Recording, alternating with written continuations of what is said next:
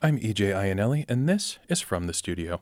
This morning we have Spokane Symphony music director James Lowe and violinist Jack Liebeck in the studio to discuss this weekend's Masterworks 6 concert, A Message to the Stars. So welcome, James. Morning, E.J. Welcome, Jack. Hi. This concert is following Holly Cho as a guest conductor and Charlie Albright as our guest soloist. And now we are coming and we are looking into outer space. We are looking at the stars above and the music associated with that. James, how did this concert come about? Well, it started, we canvass the orchestra every year for a list of pieces that they want to play. And one of the works was Nokuthula Nguniama's Primal Message. And this is all about the Arecibo message, which was the first radio transmission that was intentionally broadcast to whoever is out there in space, from Puerto Rico to a star cluster 25,000 light years away. So it's still going. And it's a very lovely piece. And I thought, that's a really interesting piece. I have to program that. And then I was trying to think what to put around it. And then I realized that I came across this wonderful Voyager concerto. There's a recording online with Jack playing, and I just thought this was the perfect piece. And then, of course, Beethoven 5 is one of the pieces on the golden disc, so that kind of made it up. And then I discovered the first piece of music ever performed in space was a Ukrainian song. So that's how we're starting the concert. So you assembled this around the piece Primal Message. I wasn't familiar with this piece. It only came out in about 2020, so it's a relatively new piece, no? Very new, yeah. So Thula is a phenomenal violist. And I think that's probably where, as a fellow sufferer of being a viola player, I think that's where it came from. And so, yeah, it's a very new piece. It was originally a chamber work, which he then kind of orchestrated for chamber orchestra. And the Northwest Sinfonia performed it during lockdown. And there's actually a very good performance on YouTube with them playing it.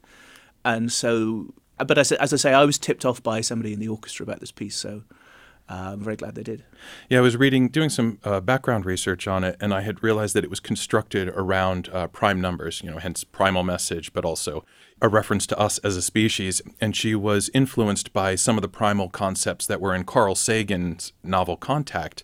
And Carl Sagan is a figure that kind of reemerges in, I think, a lot of these pieces. Certainly, he is the kind of the figure lurking behind this entire program, because not only did he... So Frank Drake figured out how to send this message. It's sent in binary pulses. He figured out how to make this so that it kind of bitmaps out into a square, this Arecibo message. But the Voyager disc was actually put together by Carl Sagan as well. And he was the guy that decided what was going to go in this binary message. Yeah, and I was fascinated to find that in this binary message, it contained a map of Earth. It contained the DNA helix, as it was then understood. Yeah, and it was also just some basic anthropomorphic information about us as a species that was all contained in this radio message that we're just beaming out into the heavens and hoping, in some respects, hoping that it's received. Yeah, well, there's a very famous New York Times article saying, "Greetings, E.T., please don't murder us," was the headline. So I think there is also this, there was a bit of a controversy because some other scientists at the time said, well, look, this is really irresponsible.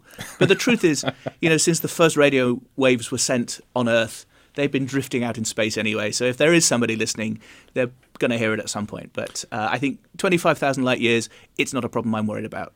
And this piece, Primal Message, because it has such strong or distinct mathematical origins, I expected it, or half expected it, to be very cold and analytical. But it is anything but. It really almost showcases the beauty of mathematics in music. Quite the opposite, in actual fact. Exactly so. It's about relationships between sounds, between tones, and mathematical proportions. But it is beautiful and elegant, and actually it's extremely heartfelt music. It's a very romantic piece. So it doesn't have that kind of dry academic mathematically derived formula feeling about it already at all. I think that was her starting point for getting certain sounds and rows together, and then the rest of it is just pure music. And Jack, I'm very keen to talk about the Voyager Concerto because this has very personal connections with you. But before we do, I really also want to talk about this Ukrainian folk song. And I think, James, when you came into the studio at the start of the season, and we're kind of previewing the season for our listeners, this was one of the pieces that we touched on because it seemed like such an odd inclusion into the symphony's repertoire and the concert program. But this is really fascinating in and of itself. This is watching the sky and thinking a thought. So what is the historical or cosmic significance of this? Well, so Pavel Popovich was the first Ukrainian in space. He was a cosmonaut. He was also the 6th human to orbit the Earth. And I believe the story goes that ground control in, I guess, Kazakhstan or somewhere said he was an amateur singer, very, very good amateur singer. And they said, sing us something in orbit. And so he chose this piece. And I think it was clearly a little bit like the line, One Small Step for Man. It was a bit premeditated. And it's all about how sad I am. It's very typically kind of dark and depressing song, I have to say. How sad I am, and I'm looking at the sky, and why can I not fly, and my home is in the stars. So this is why I think he chose this piece. This, though, is not going to be performed by the orchestra. I don't want to give really much more away than that, but we are having one solo singer just singing that song. So this is how we open. I thought it's kind of a nice idea to open the concert with the very first notes of music that were ever heard in space. And are we allowed to talk about who that singer is, or should Absolutely. we keep it as a Michael secret? Sinister, who's a local singer. If you're a follower of Music Fest Northwest, he's an alumnus of that festival. So yeah, he's great. He's also of Ukrainian heritage, which I think is also a nice kind of pulling together. Yeah, this piece, it's based on a romantic poem by Mikhail Petrenko, and it dates from 1841, and then it was later set to music by Ludmila Alexandrova. So I was interested to see that. But I think, are the lyrics printed in the program notes? Yes. Excellent, because it really highlights, I think, some of the ambivalence around this music that we're sending into space. And this is a subject that's kind of, it strikes me on a very personal note because it highlights the duality of man. I get a little emotional reading these lyrics because the poet is saying, questioning why they're not a falcon, why they're not an eagle. And they say, the distant sky is my home. On earth it is bitter. And when it becomes worse, I raise my eyes to the sky and I feel more cheerful. Mm-hmm. And so we have, for example, with the Golden Records, we have these crowning achievements of artistic genius that are being sent, and we're highlighting and showcasing the beauty and the genius of humanity, and same with this poem. And then we're also acknowledging kind of the duality of man. We're acknowledging the baseness of our species as well in all this. Absolutely, and I think also the first movement of Beethoven 5, which is also on the Voyager disc, is really the perfect encapsulation of the idea of struggle, human struggle. If you look at the original manuscript of Beethoven's, how the copyist figured out what to put in the original printed version, I have no idea, because it's full of angrily crossed out bits. You can see the energy that he's crossed something out, tried something else, and for a piece that feels so totally familiar now, the idea that he actually really struggled and put things in, took things out, crossed it out, started again. For me, that's a very beautiful feeling of this idea that of humankind striving for something greater than ourselves. And turning to the Voyager Concerto, now, Jack, this piece was written by Dario Marianelli for you. Mm-hmm. How did that come about? So I was introduced to Dario back in 2010, 2011, when I was a soloist on his soundtrack for... He's primarily a film composer. He's won a Golden Globe and an Oscar and all sorts of other awards. And he wrote the music for the film Jane Eyre and was looking for a violinist to... The violin was basically Jane's spirit through the movie. So we were put in touch through record companies, etc., and really hit it off. His music sort of spoke to me as a musician, and I think for him my sound was very much right for that project, and we became great friends. And then I'm always saying to him, Dario, you need another violin in your next soundtrack. Come on, give me another one. So when we did Anna Karenina, which was another great film, so I then have my own festival in Oxford, which is a music and science and arts festival, and where sometimes there are links between so we have lectures, science lectures and concerts, and popular science for the public. And sometimes there are links between the music and the lectures, and sometimes it's just incredible high-end lectures about some kind of research or space or whatever it is, vaccines or, and then great concerts. So it's just a celebration of all things wonderful about, human endeavour. And through that festival, I've managed to become friends with Professor Brian Cox, who's very well known in this country as well now, and we decided to pitch the idea to some orchestras about having a big, grand project celebrating space. And for me, Dario, with this sort of filmic composition style, but also his singing, which is what I think I like to do most of all with my violin, is to sing idea. We thought Dario would be the perfect person to write this violin concerto. So I found an orchestra that was willing to put their money where their mouth was, and because it's, to get Brian Cox and a concerto put together is going to take some funding, etc. And this was the Queensland Symphony Orchestra, and then we co-commissioned it with the Swedish Radio Orchestra as well. And it's like having a child. You never really know what's going to come out when you have the idea. Something wonderful might happen, and something terrible might happen. And this violin concerto it's beautiful. It's huge. It's a really big piece. It's a good 30 minutes long. And because the piece that it goes alongside originally was Holst Planets, it's a big orchestra as well. So the lovely thing about it is it's based upon the Gavotten Rondo that's on the gold disc that went in space. And the violin is very much the Voyager capsule as it travels, encountering different worlds, and really sort of, it's got a soul, gives the Voyager capsule a soul. Yeah, that Voyager narrative, it inserts almost a programmatic element to this, because there are sections to this, if I'm not mistaken, like looking up what shall we send, this question of that Sagan asked his group, the glittering rings, which are referring to Saturn, and then looking backwards, a pale blue dot, which I think is a phrase borrowed from Sagan as well. Yes, yeah, and that's also a phrase that Brian Cox as well often talks about in his talks, is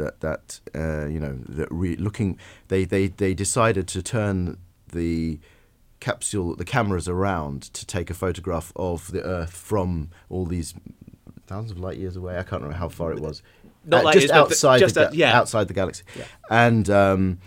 And literally just there's this little blue dot that is the Earth, and you realise that we are, in the grand scheme of things, absolutely nothing, and we need to think about protecting what we are, and because actually it's precious, rather than doing all the stuff that we do.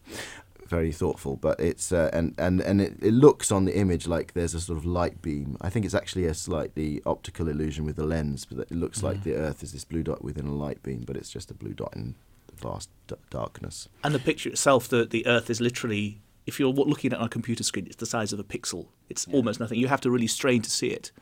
And in the music, there is this wonderful moment.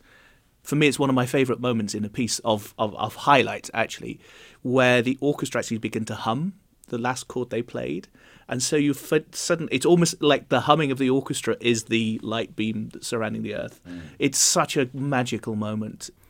And yeah, I think this genius idea of Carl Sagan, that all the scientific work had been done, and before it left the solar system, just to turn back and look back at Earth. It's a very moving moment.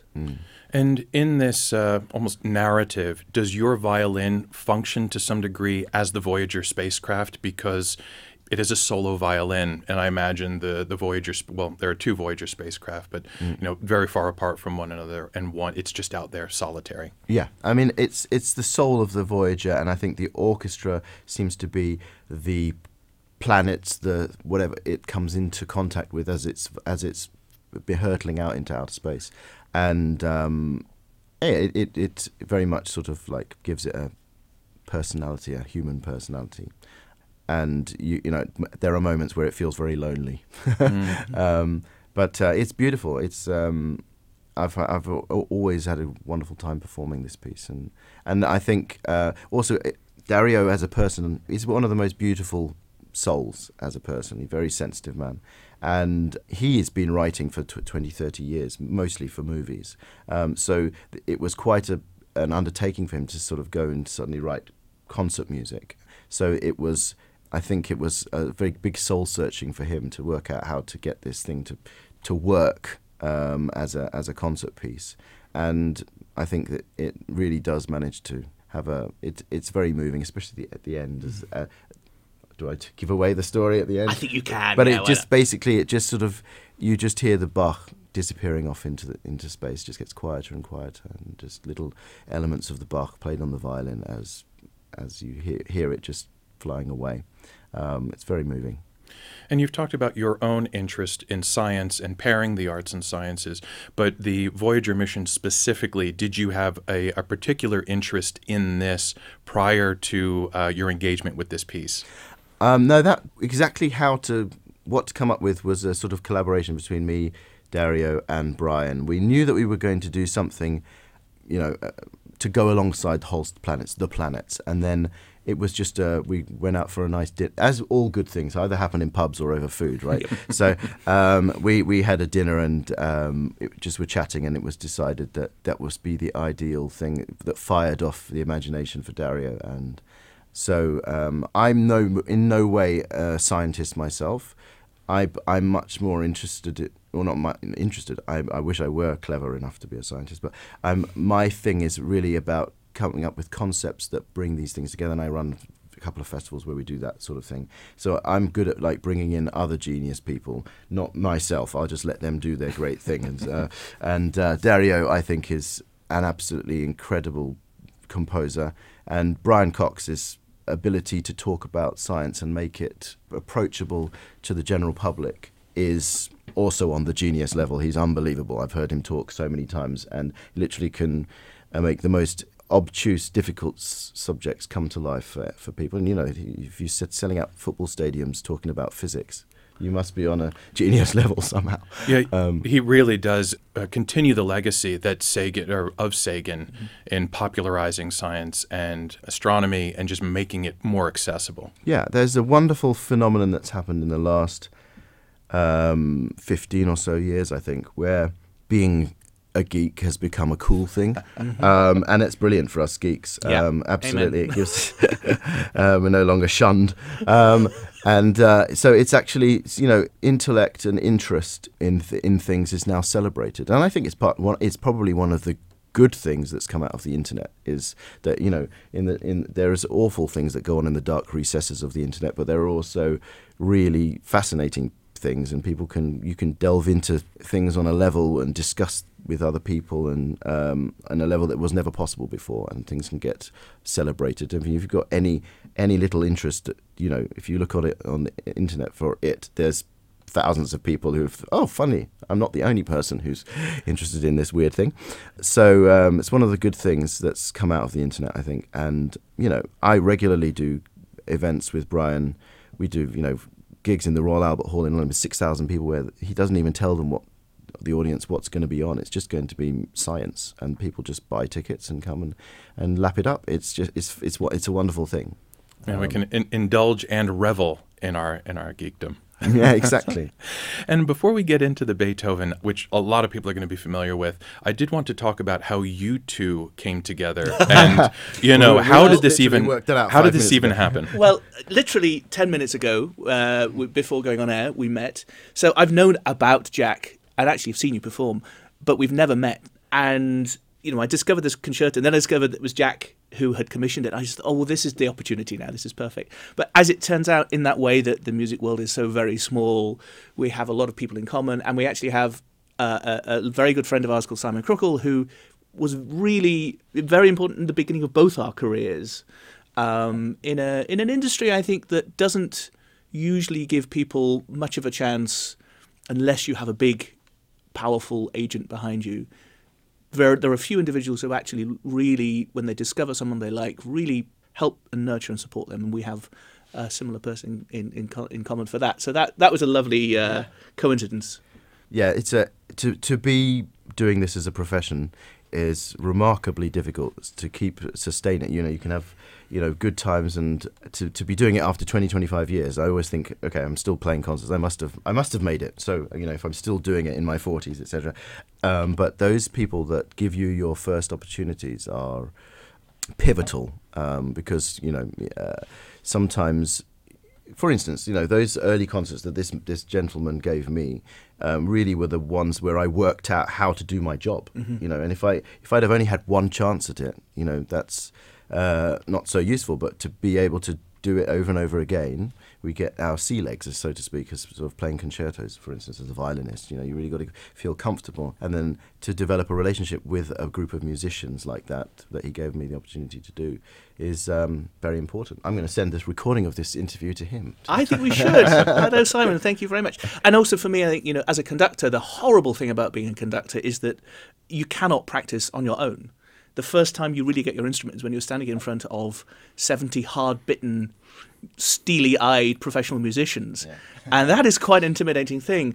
And, you know, Simon was very kind to he made me associate conductor of the Scottish National Orchestra, which is, I think, where Jack also had this relationship with that orchestra too. In fact, where you were just 2 days ago. 2 days ago. Making a recording. In Glasgow. Yeah.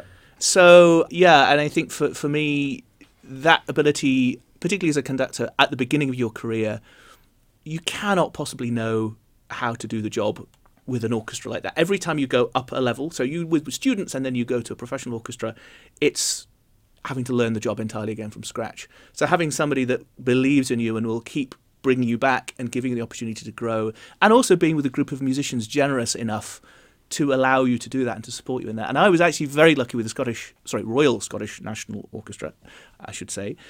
They were, as individual musicians as well, extremely kind to me and really supportive at a really pivotal moment in my career. But that is unusual because that orchestra was very well known for chewing up conductors. I mean, really brutally. Yes, they did have that reputation. I think not an unfounded reputation, yeah. But I think there was something about our relationship, something about the way I first met that orchestra. And I think the fact I was living in Scotland, I happened to be living in Scotland at the time, and I think they felt a bit of ownership. And so, yeah, I was extremely lucky that they allowed me to actually conduct them and work with them. And yeah, we had a few moments here and there, but no, it's really lovely. And in fact, I was back with them again, I think in the middle of the pandemic, we did a recording. It was really fun. It's very changed. It's a lot of different people in the orchestra now from when I started there. I was just thinking that 2 days ago, because there were a lot of people I now, you know, I going back to being in my mid-40s now, there are a lot of people in the orchestra now who I studied with at the same time. So, because those people 25 years ago who were in their 50s, they've now retired. Yes. Well, so the most depressing thing of all, though, is when I went in, I looked at the trumpet section, and I thought there's a big guy, principal trumpet there, and I thought, I know him. And I went up to him and he said, yes, you conducted me when I was in Nottingham Youth Orchestra. I thought, oh, Lord. So it's got to that stage now, and not only have the people that I knew mostly retired, the people coming in were not only contemporaries of mine, but now they're also kids who played in my youth orchestra. So that's slightly depressing, but there we go. And of course, as a conductor, you not only have that relationship with the orchestra, but the audience. And with a piece like the Beethoven Five, you've got an audience that is coming, even an audience that is unfamiliar with classical music as a whole. They know the opening bars of this piece. Absolutely. And so is this piece a little more weighted than usual because it comes saddled with those expectations? It depends if you believe in the word interpretation or not. And I say the word interpretation in heavy quotation marks. I think there's a lot of nonsense spoken about making music, unfortunately. I think that this word interpretation presupposes that the conductor, the great maestro, is controlling like puppets the 70, 80 members of a professional orchestra. I hate to burst your bubble, Jack, but no. Oh. And it's quite insulting to orchestral players because it also presumes that they have no part in playing their parts. And of course, that's absolute rot. And it's actually something that Bernard Haitink said in an interview once. Somebody said about his interpretation. He got irritated and said, why can't we just play the darn music? And I agree with that. And I think you study the score, you look at the score. Of course, you don't go in with no ideas and you don't go in without anything. But the whole point is you're making music with an orchestra, not on an orchestra. And once you come at it with that approach, I think this whole idea of the weight of interpretation of, oh my God, Carlos Kleiber recorded this, of course it's magnificent. But then I think it's a different thing. What we're doing actually is, you know, if I were recording this on Deutsche Grammophon, this might be a different conversation. But what we're doing is we're performing it live for these people in our town this weekend. And as that, it's going to be a spontaneous piece of music making that we've worked very hard on. But I like this idea that music is a living, breathing thing, and it's never the same twice.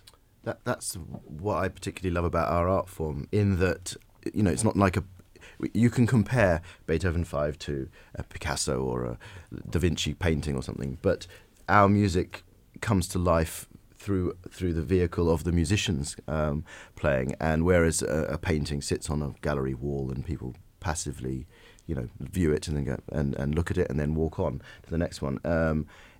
You can enjoy looking at the score, but that is kind of like only for people who really understand score reading, which is going to be the nerds, yeah.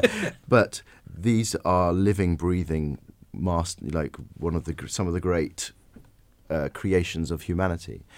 So we don't just play it; we experience the piece from the inside out, which is something that I particularly love. We're very lucky, and I always think as a performer that if the audience can get 50% of what we feel when we're playing it, we've done a good job. Mm-hmm. Because the other thing is, like, can you imagine a day where Beethoven 5 didn't exist? No. It's a bit like Everest not existing. It's a work of nature. This comes with the planet, right? And we were just waiting for someone to put it down on paper. Mm-hmm. So, and that's how, with these incredible works of art, it's as if they come with the planet. They are part of the human story, and just like nature, the Everest or the Niagara Falls, Beethoven 5, Beethoven Violin Concerto, all the great works that we all have. So they are almost not man-made.